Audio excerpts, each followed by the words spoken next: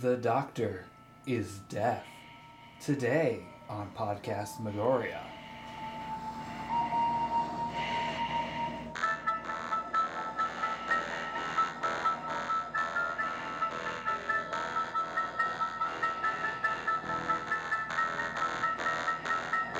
Halloween A to Z. Hello and welcome to another episode of Podcast Megoria Halloween A to Z. I'm James. And I'm Autumn. And today is our M movie, Madhouse. With the man himself in it. Mr. Vincent Price. We love him. Folks, this movie, made in 1974, it was the last movie that he made with the production company. It's, of course, not his last ever film. I think that this movie was a send-off and kind of like a love letter to his just prolific career. Oh, yeah. This movie features a lot of clips from his previous works that they kind of re-edit to look like movies that he made in this movie's universe.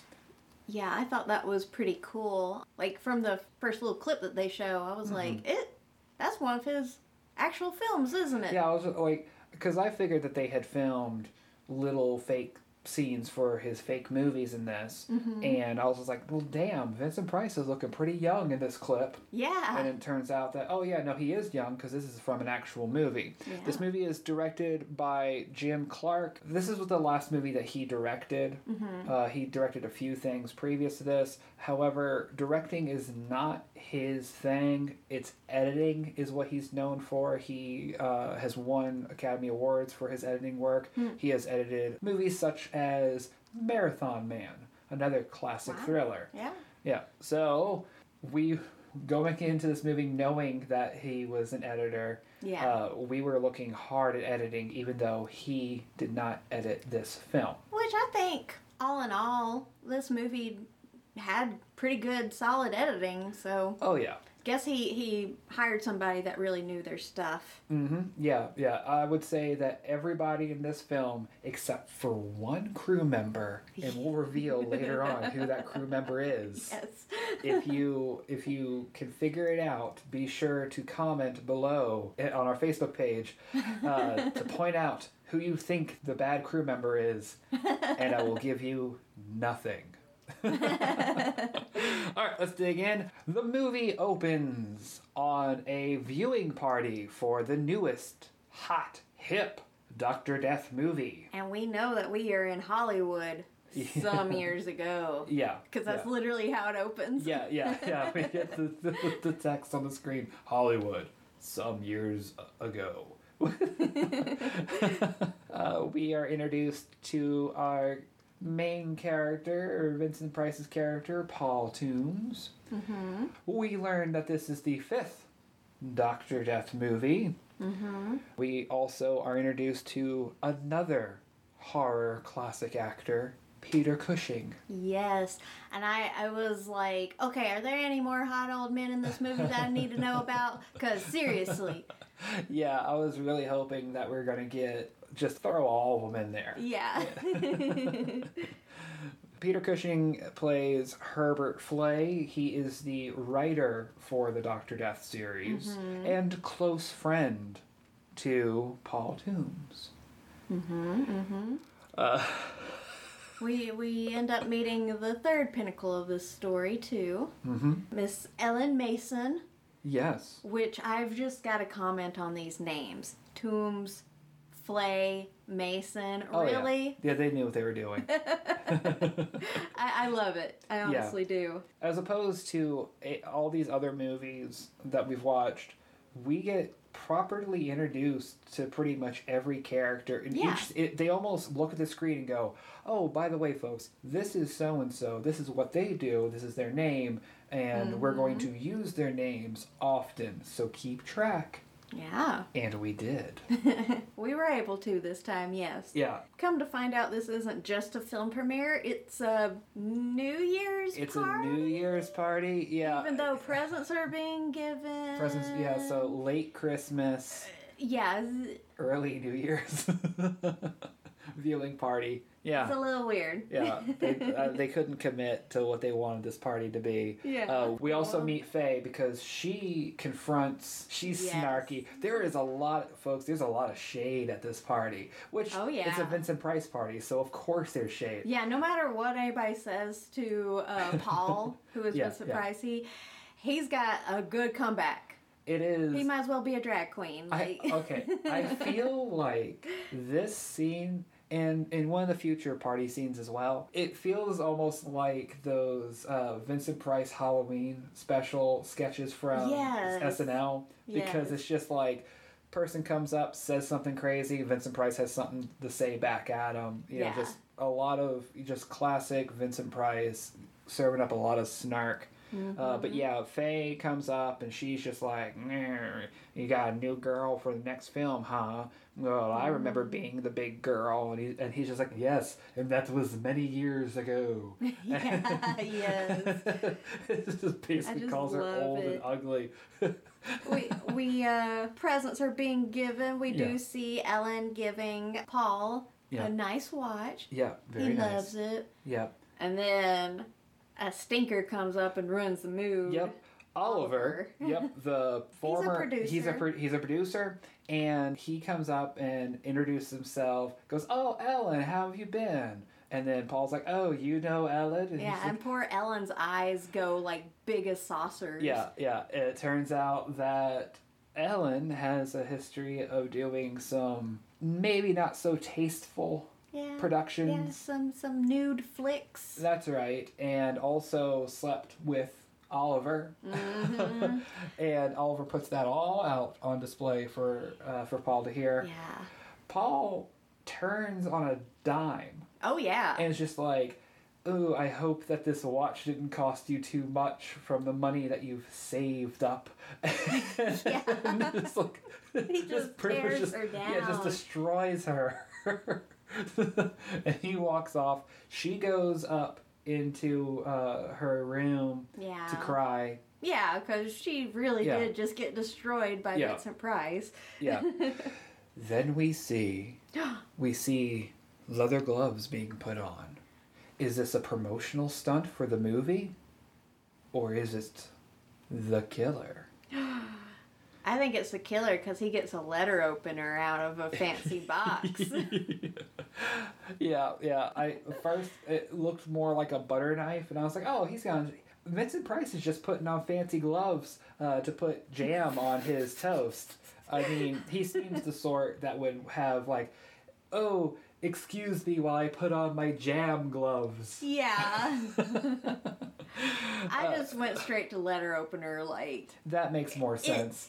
because It's a fancy it's ass. supposed to be like a knife for Yeah. killing, I guess. I don't know. I don't- like, who keeps a letter opener in a fancy ass box too? It was really fancy. Okay, guys, I'm not the fanciest. I'm not your Rudy Toot high society type, but I don't know. Is that a thing? So Ellen is all alone in the room. We get some excellent shots of the killer, like, Yeah. stalking up to Yep. her room. Yep, creeping around. She hears something behind her. She looks behind her. She doesn't see the killer. She goes to look for him. The killer was behind the curtain. Ah! Scream! We get a scream and a Opening good credits. Yep, a good cut into the opening credits. And you know, guys, I'm big about opening credits. That's right. I don't know why they have to set the mood for the movie somehow, I Yeah. guess. But this one I really enjoyed because they're showing all these Dr. Death like little screen caps, and I don't know, it works. It does a good job of world building because Yes. it's basically almost like a slideshow of movie poster scenes from his career. Credits complete. We're back at the party. Paul apparently just nodded off, went to Yeah. have an ongoing theme. Vincent Price must have just been real sleepy during this production because Yeah. it seems like how the transitions seem to work in this movie is that Vincent Price must have been sleepy because every time a scene happens, it then transitions to him waking up. And I understand, and we'll get into a little bit more detail of that later on. I understand the idea there, but it just seems like it's just Vincent Price, Grandpa's waking up from a nap. Yeah. Yeah. Or falling asleep. Or falling asleep. It's just always falling asleep, waking up, falling asleep, waking up. That's how you know when a part of the movie is over or about to begin. Yeah. He wakes up. He's found with the gloves. Yes. He wakes up, the gloves are there with him. He goes to check on Ellen, possibly to apologize for being, so catty at the party. He goes into her room. He sees her sitting at her vanity, and he puts his hands on her shoulders, and her head falls off. It's actually a great practical effect here for the 70s, too. Super great practical effect. The fake head looked awesome. Mm-hmm. Vincent Price's scream. Goofy as hell. Yeah. He's got his whole mouth open. Like, Pretty much like that. like when a cat smells something funky? Yeah. That's a good way to put Vincent Price's scream on top of that. I want to also point out the fact that how we know that's a New Year's party and not a Christmas party is the fact that while he's walking to Ellen's bedroom, we hear everyone down in the party singing Auld Lang Syne, yeah. Singing that old New Year's tune. Cut to hospital. Yep, Guys. he went a little mental after that happened to him. I'm going to tell you all right now, whiplash warning, because we're going to be jumping from scene to scene to scene real quick. There is just too much in this movie. I know that we can kind of complained about that in regards to Lips of Blood. But it makes sense in this movie this one, when they cut. every scene's necessary. Like every single little thing that happens in this movie is important to the plot. There's no dicking around. It's flat out important. So we're going to play this fast and loose and just soldier through because there's a crap ton of scenes that happen in a small amount of time. So, bam, hospital bed. The doctor is looking at Vincent Price. He goes, "Try to remember. Did you do it?" To which Vincent Price goes, I don't know." Yeah, he has no idea. Cut to, we're now in an office. It's been a few years since the Hollywood party. Oliver is telling the story of Dr. Death to who we end up finding out is Julia, the PR agent for Paul. We'll find out in a little bit. He tells her the story of how essentially Paul has gotten out of the business. He fills in all the blank spaces as far as from the years back when the murder happens to currently. Basically, he went nuts and doesn't want to have anything to do with Dr. Death or any film, television, none of it. We are now on a boat. We see that for some reason Paul likes to sleep with a copy of Oedipus next to his head. Yeah, I thought that there was going to be some sort of explanation for that somewhere down the line, but nope. He just likes it. He just likes to read about my Oedipus complex. Yeah. Paul is asleep. I want to point that out. He's sleeping. And a girl in a low-cut outfit comes into the room and is like, "Who, Paul?" Paul wakes up and he's instantly furious. Classic Vincent Price. Just, "What are you doing in here? Get out of my room, woman." Well, I mean, rightfully so, because it's a random woman. Yeah. Because initially it looks like it's just that he's moved on and has a girlfriend. But it turns out that no, this is a hungry actress that is trying real damn hard to get into his next picture. Additionally, she is also trying to blackmail him into getting the role.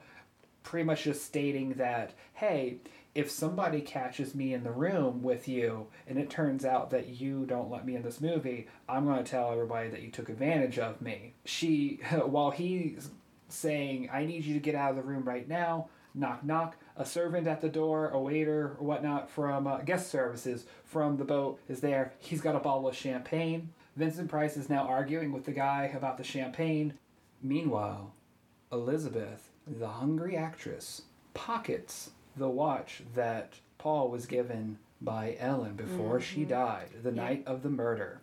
Yeah, he ended up keeping it because I guess Ellen was really that important to him. Yeah, even though this is a theme in all of Vincent Price's movies, is even though you can tell he hates women, he still cares a little bit. A little That's bit. like, you know, House on Haunted Hill, like... Oh, God, yeah. Genuinely hates his wife all the way up until pretty much the end where it turns out that he loves her. He really does. He loves to hate her, but he genuinely loves her, and then it turns out she don't love him. You know, in case anybody needed to be explained what that movie is. He gets her out of the room. Bam! Cut to... We're getting off the ship now, and he is dressed to the nines here. Oh my god, guys. Vincent Price's style in this movie is to die for. Except for his hat's a little fuzzy, but we won't get into that. It was the 70s. Fuzzy fedora. Need I say more? He meets Julia Wilson, his PR manager. Liz tries to get into the car with them. Mm-hmm. And Vincent's fuck off. Transition to the estate that he's going to be staying at. We get a close-up of a bird statue with the sound of a peacock. I loved it. It was very on the nose. Like, there's so many little goofy moments like that this could have been a relatively serious movie, and thank goodness that we have little shots like that really break up, you know, what probably would have been. This movie would have drug a little bit had it not been for goofy things like that. So thanks, bird statue. Paul walks to the house. It's Herbert's house. You know, the guy that writes Dr. Death, played by Peter Cushing. And we find out that he wants Dr. Death back, and that's why he's brought him out all this way. Yep, he wants to do this big revival. To convince Paul to get back into Dr. Death, Herbert shows him that he's got all the film reels of all the Dr. Death movies, and that they should watch some of it to get him back in the mood to do the movies. Yeah, and Paul this whole time, though, he's just like, no, I'm scared. Yeah, the character scares me. Yeah, he really doesn't want to do this again. He's mostly scared about his mental state because he's thinking that it had a really big factor in Ellen's death. And what's neat about this is the fact that there is a part where while he's talking about this, he looks into like this, like, I don't know what it's called. It's like a little glass ornament or whatever, and it splits. It splits his face up into many faces, which I think kind of just shows. Yeah, there's some symbolism here. It's good symbolism of like how he's a broken man. Mm-hmm. You know that he's broken apart into all these different things. Maybe also the big face in the middle is Paul. All the little faces are representation of all the movies that he's made. Yeah. It took a little piece of him. Yeah, it was an excellent scene. Really cool. Phone rings. Herbert answers the phone. He says that it's for Paul. Paul picks up the phone. There's no answer. Who was phone? He goes, that's strange. I thought you said they asked for me. Herbert goes, oh no. The voice on the phone didn't ask for Paul. It asked for Dr. Death. Then Peter Cushing starts blowing out candles. Yes, that's why I started laughing, because it's my next note. He uses all his might to blow out these candles. Okay, but Vincent Price also does not know how to blow out candles. Yeah, I don't know.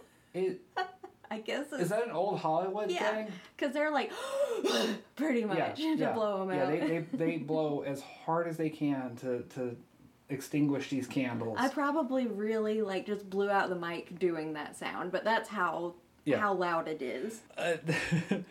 So Peter Cushing, Herbert puts on a classic Dr. Death film. While they're watching the movie, we see that Liz has managed to find her way to the property and is sneaking around. A sneaky little bitch. The scene that they're watching from this classic Dr. Death picture is of him being hypnotized. And we see that Paul is also starting to be hypnotized himself. Yeah. And he starts to kind of fall asleep. Liz finds her way into the house. We see gloves of the killer being put on as she's sneaking around. She sees a dark figure and then follows the dark figure outside. Now, this whole time she was looking for Paul, so she thinks that the dark figure is him. Mm-hmm. She follows him outside, goes through the garden, and then gets pitchforked in the throat. Which, I mean, yet again, Really good practical effect Really here. good effect. Yep. I was really impressed. It was also during this scene, too, that it kind of made me realize that this movie is actually very pretty. Oh, yeah. All the scenes of her, like, walking through the garden and stuff, trying to follow this figure, are just shot so well. Like, we were talking about how each scene, there's definite thought put into each camera angle, the scenery, everything. Yeah. It's like this movie does take its time to do some good world building, and it's not in the mistake that a lot of films make, even to this day, is they think that how you build tension is just pretty much have a long scene with nothing going on in it, and that's not true. Like there's you can have a long scene with things happening in it that's not, it doesn't have to be all razzmatazz and action, but it also doesn't need to be someone silently walking across the room not knowing where they're going. You know, everybody knows where they're going. Everybody has a purpose in this film. We do find ourselves back in bed with Paul. Yeah, he's dressed in his pajamas and everything. Yep. Paul wakes up from the sounds of thunder and R.A. Autumn. Here's a nice little part for you to do. And listeners at home, you might be able to figure out who our crew member is. That totally got fired.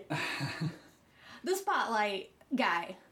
I've talked about it in the past couple episodes now, how I love a good spotlight. Yeah. This guy could not follow Vincent Price to save his life. Yeah. To further explain for some of you not as savvy in film production and stuff, so Vincent Price lights some candles. And how this works in most movies is, especially older films, is when a character lights a candle, a guy off screen, illuminates a spotlight and then follows him along. So you get the illusion of the light from the candle, and the camera can actually pick up all the light, because realistically, light from the candle, not so great on film. When you have this, however, you need the person using the spotlight to actually stay on the target. Yeah, and know when to softly turn up the spotlight, too. Not just turning it on like a switch. It needs to softly come on, and the person that's holding the candle should never be shrouded in darkness. Yeah, no. Because they're the source of light. Yeah, it's this scene and another scene. Yeah. The third time we get spotlights, I guess they had a new person. I don't know. Maybe. Yeah. Paul walks downstairs to discover that there is a record playing of it's Vincent Price singing. Yeah. And good on him, good singer. We see that he's being stalked by a lady. She pops out whenever he realizes that a tarantula lands on Paul's shoulder. I guess it was put down there on fishing wire or something because he it needed that sound effect. Yeah. And lands on it. He's like, ugh. And the lady jumps out and she's like, "He means no harm. Don't squish my spider. It's my pet." Yep. Yeah. It turns out that this crazy spider lady is the actress from earlier in the movie, from years ago. And she's had a rough time since that party. Yep, old Spider Faye has had a real hard time since she was in the pictures with him. Yeah, she started talking with them, and why she's connected to the spiders is because her character in the Dr. Death film did end up dying by spiders. That's right. And she's talking to him, saying, "Oh, Ellen's death really affected us. We eventually get to where she's talking about how she got so disfigured. Yeah. And it turns out these men essentially set her car on fire and pushed her down a hill. Yeah, yeah. And that's why she looks so rough. Yeah, yeah. We then cut to some boys playing outside, and floating down the water next to where the boys are is a little boat with the dead body with the dead body of Liz. Yes. Cut to detectives talking about Liz being killed, and they're talking to the Foster parents of Liz, and a lot happens. It's Yeah. like bam, bam, bam, bam, bam, bam. They're just acting like really weird in general because all that they care about is, oh, we raised her and we spent so much money on her. Yeah. That's essentially their biggest point is Yeah. we spent so much money on her. Yeah, they're not We took her upset in. at all that she's dead. They're upset that they lost an investment, essentially. Mm-hmm. They give a really odd look to each other once Yeah. she's carted off. Yeah, yeah. They practically wink at the camera, Yeah. which almost gives you a sense of motivation for these characters and potential of maybe they're who's doing the killing or such. Yeah. Cut to breakfast. Breakfast with Paul and Herbert, Paul my and favorite Herbert. morning show. Yeah, Paul's just kind of confronting Herbert about Faye. Herbert kind of brushes it all Yep. off. He's Yep. just like, pretty Yeah. much. And we learn from the radio that Liz is dead. Mm-hmm. Cut to Paul and Herbert meeting with Oliver. He's wanting to do a TV production of Dr. Death. I swear we're not skipping anything, guys. Yeah. No, we just learned about her death. We get a face from Vincent Price. Bam. At the Bam. producer's office. At the producer's offices, Paul was being snarky with Oliver. He then confronts Herbert about going, of all the producers in the world, it had to be that one. And it's just like, well, he's the one that wants to make the production. And come on, you're an actor and you know how to deal with stuff, don't you? And he goes, you're right. I agree. Yeah. Pretty much. He changes his mood so quickly in this movie. Cut to footage of a Dr. Death movie. Turns out a detective is watching footage of the movies because he's starting to piece together that these deaths are similar to scenes from Dr. Death's movies. Yeah, he is pretty suspicious. His boss pretty much comes in to yell at him. Why are you doing watching movies? Yep. And then he explains himself, and police chief, let's say, is just like, all right, as you were. Now we're on a set for the Dr. Death show. Bam, we're already there. It happened that fast. Yeah, yep. We're seeing Paul get into his awesome Dr. Death makeup. Yes. He goes on the set. They're starting to shoot a scene. It's another one of those Vincent Price chef's kiss moments where they're walking over to the corpse of a person in a bed. He is working with a new actress. Yeah, he's working with a new actress that's supposed to be the new female lead for this production. She's carrying his doctor's bag. They go up to the body. He's just like, okay, now pass me the scalpel. And it takes her a good minute to get it. And he's She's just fumbling. and I thought, initially I thought his reaction was actually supposed to be how his reaction is supposed to be in the scene. But it turns out that no, Paul is just pissed. Yeah. Like, he's just like, why don't you learn how to act faster, and why are you taking... No, he said, I said with haste. Oh, that's right. Because that's what the character said. But he is a professional, James. Yeah. He is a professional, not a diva, a professional. Yeah, Because he yells at her to not look at the camera. Oh, yeah. Cut to costume party. Yep. After that little scenario, we're at a costume party. Yeah, it had to have happened directly after filming the scene because he's still in his makeup for Dr. Death. But however, everybody else now is made up to be monsters, ghouls, and stuff. I really appreciate the fact that they had Peter Cushing dressed up like a vampire. Yes, it was cute. A nice little nod to his career. Yes. We see Oliver conspiring with the new actress about how essentially he plans on killing off the character of Dr. Death so then she can be the new lead. Which I don't even think that would have worked back then anyway. No, it wouldn't have Nobody worked at would have all. watched it. I think it was just his way of trying to keep her on the production. The actress goes and confronts Paul. For not talking to her, Yeah, for ignoring her. Why are you ignoring me? And he drops a cherry stem down her cleavage. Yeah. He's. I don't even remember what he said. It doesn't matter Because it was a good little quip, but that drop of the cherry stem was just. It overshadowed anything. He could have said the wittiest thing of all, but the action of him dropping the cherry stem down her cleavage was the exclamation point on the word. Yes. She makes her way upstairs because she's upset. Yeah, also drunk. Yeah. And we now are having a viewing party. Oliver is trying to make this kind of, it's the wrap party for their first day of production and stuff. So he's trying to make it special, and so he's just like, I'm going to put on a clip from one of Paul's old movies. I promise it won't be too long because I know everybody's going to be bored by it. Yeah, it was very rude. Passive aggressive dick. Actress goes off and plays some pinball. Paul. He's getting sleepy again, but he gets up and starts to walk off in a trance.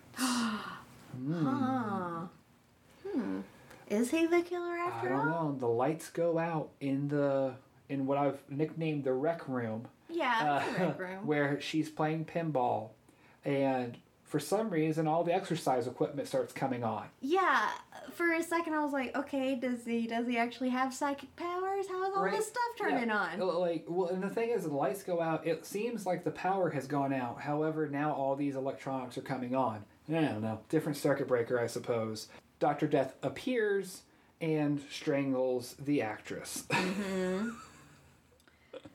Yep. We get a good scream from her. Yep. And she is hung. Yep. The PR, Julie walks in and finds, she's looking for Paul. She finds the glove on the floor and then finds the hung actress. Paul leaves the party.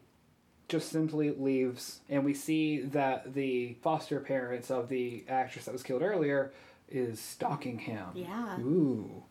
Paul it just keeps going. Paul tells Faye about that he thinks, he confesses to her. Yeah. He's like, essentially, I keep blacking out, and every time this happens, someone dies. Yeah. I think I'm the killer. It's weird that Faye, of all the people, is the one that he decides to really confide in, especially when she's went a little cuckoo. Yeah. Oh, yeah. So, I don't know. I guess he just trusted her the most not to say anything. Yeah, we essentially see the investigators, they find the glove, you think that they're just like, oh, well, glove is totally Paul's. However, one of them actually has Oliver try it on, going, well, you're a suspect. And Oliver's pissed about that. Yeah. Which, I thought Oliver was the killer, too. Yeah, we had a total Cinderella situation going on where they were trying to get people to try on the glove. Yep. Paul ends up packing it up to leave town because that's not suspicious at all. No. Police... He's met by the investigators, though. Yeah, they stop him. And they're just like, no, you're coming to the police department. He's like, okay. We see the parents watching from the bushes again. Oh. In case you guys missed the plot that these guys are watching. Yeah, that they're shady as heck. Right? Essentially, the police tell Paul at the department what their theory is, that he's potentially acting out all the killings from his movies. Paul's just like, that's preposterous. Because, that would be the most obvious way for me to get caught. Yeah. Is to kill actresses in the ways that I've killed characters in movies. That's stupid. Yeah. They essentially don't find out anything from Paul. No. Paul returns to Herbert's house, followed by the parents. Yeah, they finally confront him. Yes, and they have this blackmail plan for £10,000. We need 2,000 pounds. 2,000 pounds. I think later on they turn it to 10,000. Yeah, I think so. They up it a little bit. Well, inflation. But yeah, so they don't, and they explain essentially that they don't care about the girl. They care about the money. Yeah. And they've got the watch that she had stolen. And so that's going to be the evidence to get him locked up if he doesn't pay. Yeah. He's pretty much just like, fuck off. as he would in real life. Which he says to them, leave me alone or I'll kill you too. Yeah. The way he delivered that line was great. Yeah. All right. We go right back to the set of the show, and the director of the show is showing Paul how to use this. It's basically like a slowly moving top to the canopy bed that is supposed to almost crush Dr. Death. Mm-hmm. And so the director is like, okay, well, you just press the green button, and then when it gets down so far, you press the red button and it stops. And, Paul's just like, okay, well, walk me through the scene. And the director gets into the bed. He's like, okay, press the green button. And we see that he gets, latched essentially to the bed. Yeah. But the buttons don't work. What? It was sabotage? Sabotage. And the director is crushed. Everybody's screaming. Paul walks off. Paul goes back to the mansion. Now, I've got two things I have to say about this, folks. Is one, this guy is surrounded by death. How is he able to come and go as he pleases? Yeah, like the police haven't stopped him from going anywhere. Nothing. Yeah. Nobody on set even stopped him. Right. Like. And then, especially from this point on, he's still just running around freely. Yeah. Like, he flat out killed somebody with witnesses. Now, we know that it wasn't on purpose. Yeah, it was an accident. But they don't know that. And why plus, wouldn't he get pulled in? Him running away from that is suspicious. Yeah, immediately leaves. Doesn't say sorry. Just leaves. Yeah, and not call an ambulance, something. Yeah. Point number 2, how close is this house to the studio? Right. Because they're bouncing back and forth between, like, for the rest of the movie, he is jumping back and forth between Herbert's house and the studio. Is the studio on the same property? I don't get what's going on here. Yeah, it might be within a walking distance. It has I don't know. be. Like, absolutely has to be. Well, when he gets back to the mansion, he sees the parents are still there waiting because they said they would wait to get the money. Yep. He tells them to F off again. Yeah, he tussles with them a little bit. We see that the father drops the watch. Mm-hmm. We go back to set. Yep, back to set again. The investigators are looking into it. However, Julia is not so convinced that it's Paul that's up to these misdeeds. She goes to do some investigating of her own and starts to go looking around in Oliver's office, trying to see if she can find something out. Unfortunately, she's caught by Oliver, who gives her a look. Yeah. And it's just like, uh-oh. Yeah, she sees a little snippet of something on one of the pages. It kept flashing back and forth, so I didn't exactly get it read. Yeah. But I think the gist of it was that there would be another person to take Dr. Death's place in the event of Paul's death. Correct. Paul wakes up again. Yep. I guess he got wore out from death and wrestling with foster parents. And running back and forth. Looks out the window and sees that the watch is in the yard. Huh. We get a shot of the killer putting on gloves again. And the killer has picked up the watch and is... He's doing it's like a carrot with a horse. Mm-hmm. He's dangling it, going, here. So the parents are following the killer into the house. Yep, thinking that it's Paul trying to give them the money. They follow him somewhat upstairs, to which he then impales them on a sword. Yep. Paul didn't wake up for seeing the watch thing. I just realized because unless Paul took another nap from seeing the watch, because this is where Paul wakes up again. I can't keep track of how many times he falls asleep and wakes up, guys. Because Paul wakes up to a phone call. It's Julie setting up a meeting with him at the studio. Yep, Julia wants to meet up because she's got information. Julia is setting up a meeting with Paul at the studio. We're reiterating this because of the next scenes. Okay. She's supposed to be meeting him. We see Paul arrive at the studio. Cut to Faye making out with spiders. Yep. She goes looking for Paul. She goes into his room, starts rubbing all over his clothes like a cat in heat. She finds the bodies of the parents in his wardrobe. Cut to the studio. Serious whiplash right there. Paul gets prepared. He's getting dressed in his Dr. Death garb. He's not putting on the makeup. He's just putting on the hat, cloak, and all that business. But what's this? The killer is coming down the hall. So Paul isn't the killer then. I knew it.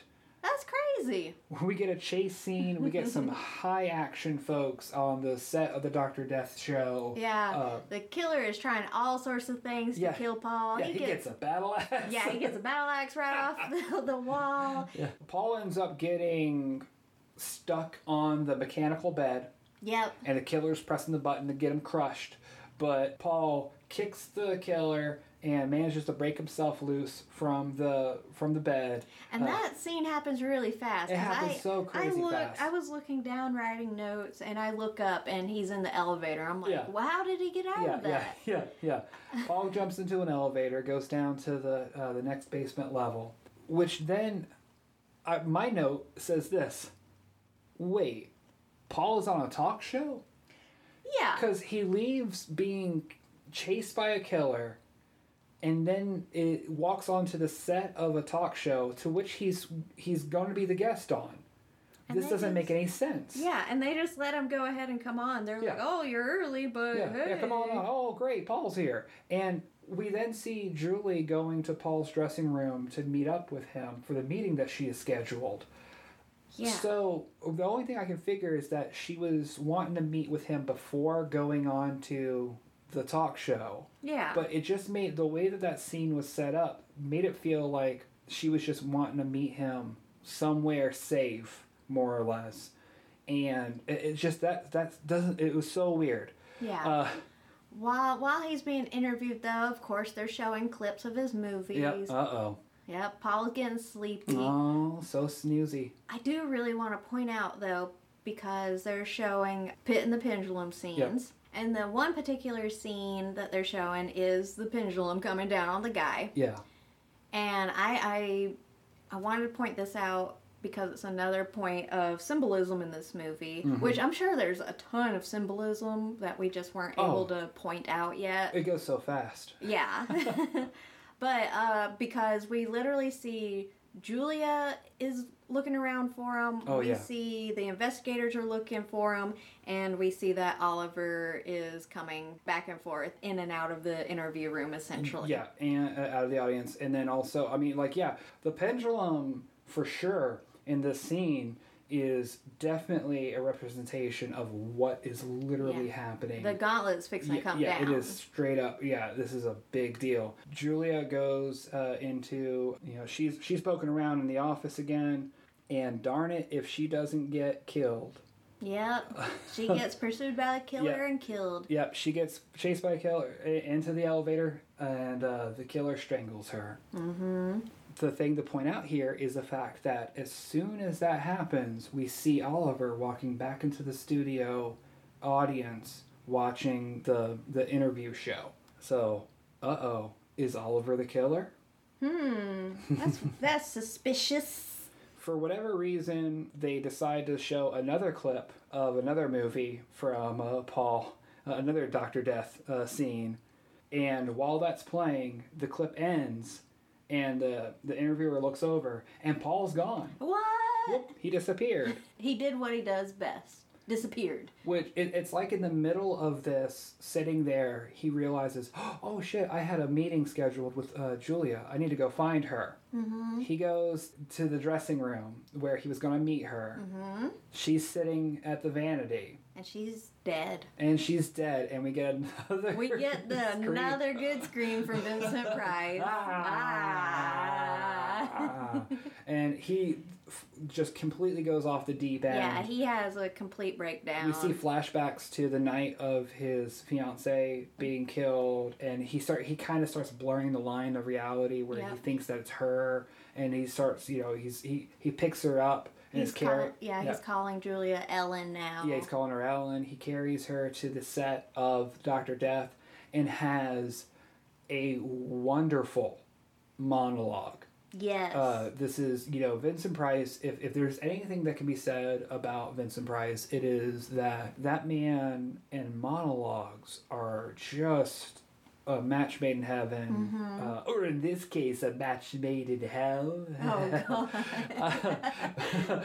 But it's just, say what you will, this movie, I think, is definitely the kind of film that people, maybe if you're not a fan of 70s horror, and God help you if you're not a fan of like classics with Vincent Price, you might not appreciate it that much, but at the very least, anybody that appreciates acting and stagecraft and monologue delivery, this Study scene, him. this scene, he just, the pain in his voice and just how he just goes and talks, and then you see him, he goes from being sad to being crazy. Yes. Which is another Vincent Price thing where he does it so well, where he just, you always get to see him lose his mind.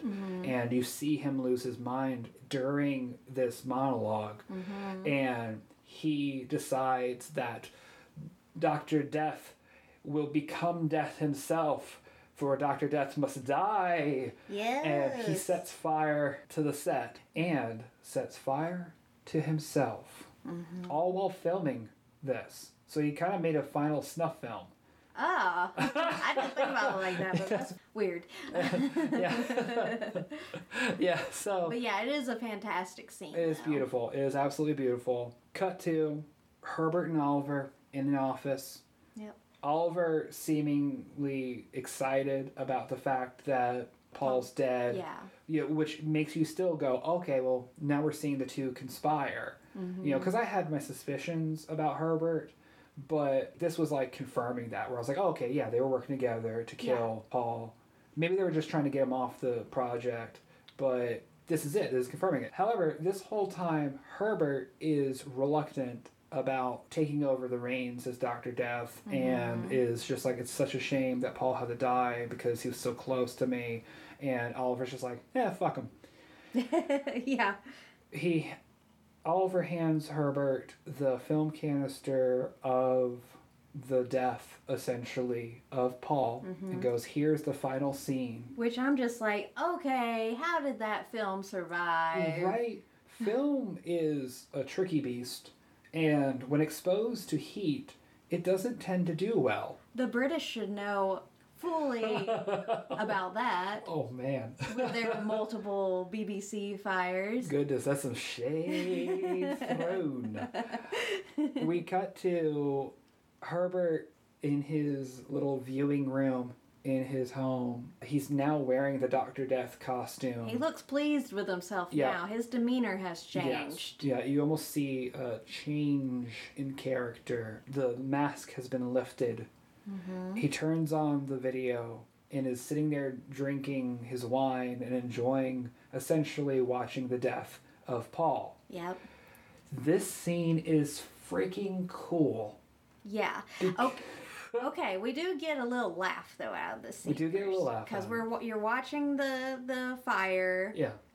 But the part that we didn't see is that Paul flops onto the table. Yeah. So you don't see it when he initially dies, in the actual movie scene. But then with this footage, you see Paul, like, Vincent Price does the most dramatic onto the table. But then we see Paul get up. He's not dead. He ain't dead? No. He starts to walk towards the camera. And then this part blows my mind. Yes. I don't know how, I don't know how this works. It framed perfectly. Yeah. Somehow, Paul knew that Herbert was going to watch the footage of his death.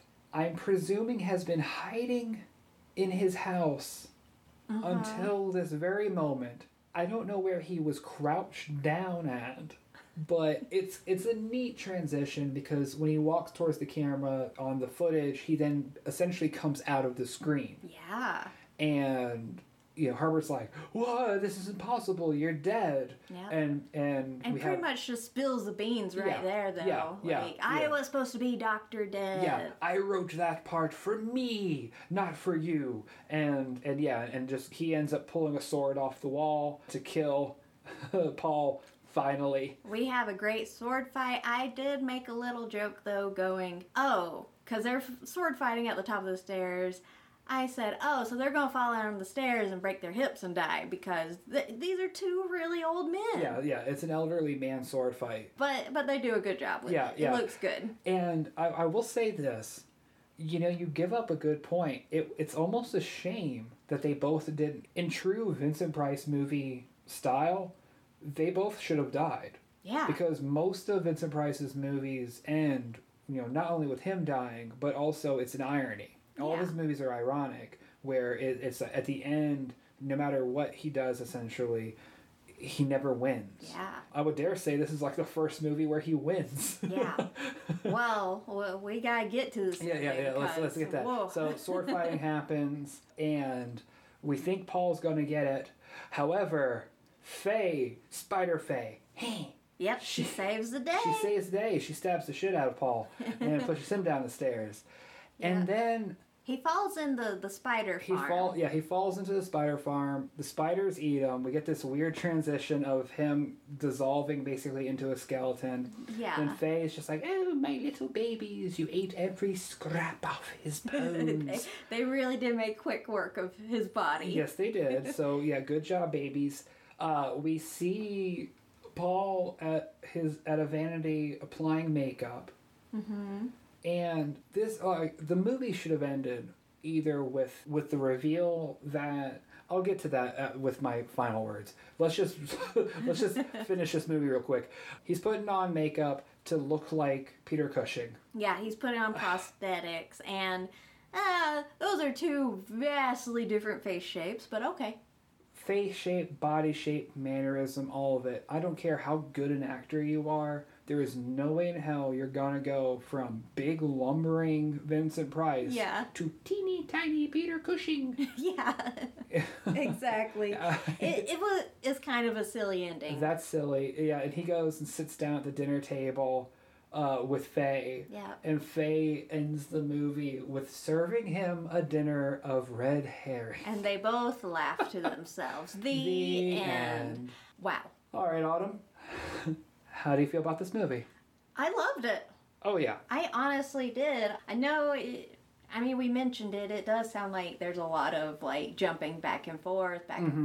Yeah. But it all fits in place. It all makes sense. Yeah. It's a beautiful movie. Some great actings in it. Oh, absolutely. I would honestly put it up in probably one of his better films. Oh, yeah.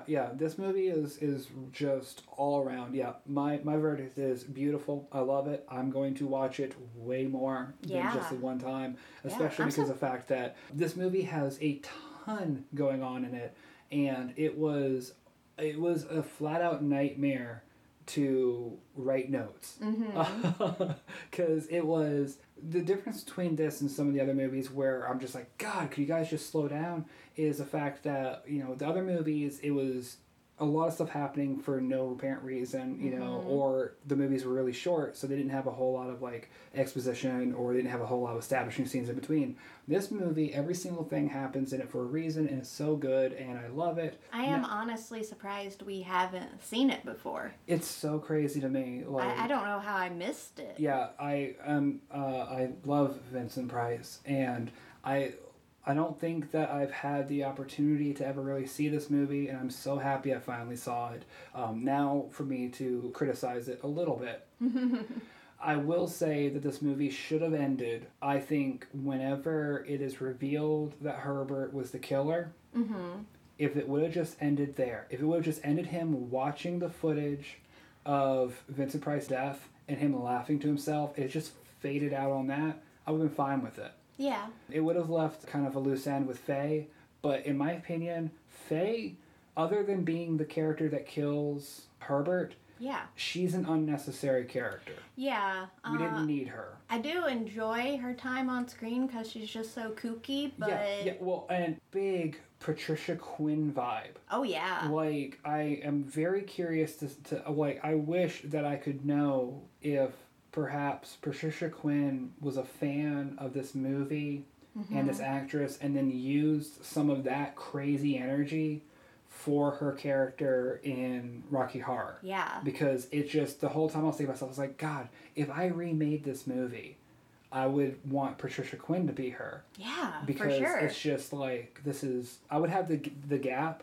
between Dr. Death, you know, like between like the murder of the actress at the viewing party to current time be like 20 or 30 years. Yeah. Instead of it just being what would be, I would assume like 5, maybe. I would have it be a bigger gap so you could have younger actors play the characters during that part. So then, just so I could have Patricia Quinn as that actress, just so I could explain her age. Yeah.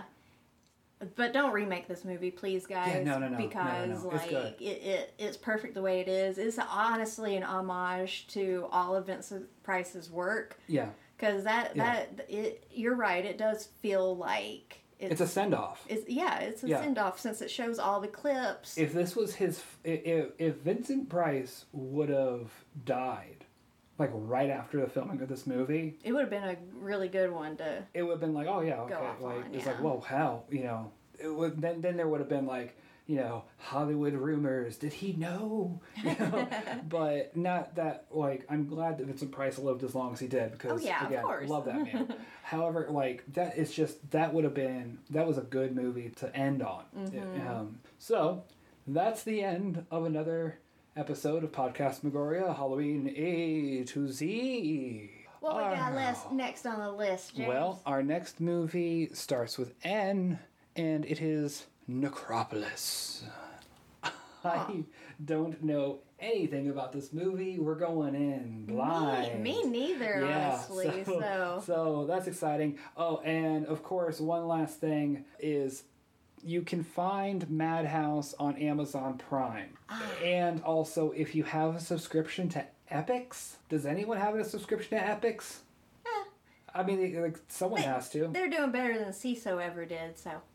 Oh, that's just mean. I'm sorry. So, all right, folks. That is the end of another Podcast Megoria. As always, remember to stay spooky. Ooh. Bye. This has been a Podcast Megoria production, co-hosted by Autumn Campbell and James Davis. Music by James Davis. Like what you heard? Be sure to subscribe at Spotify, Stitcher, and Apple Podcast. Additionally, you can follow us at Facebook, Twitter, and visit our website at podcastmegoria.wordpress.com. And remember to stay spooky.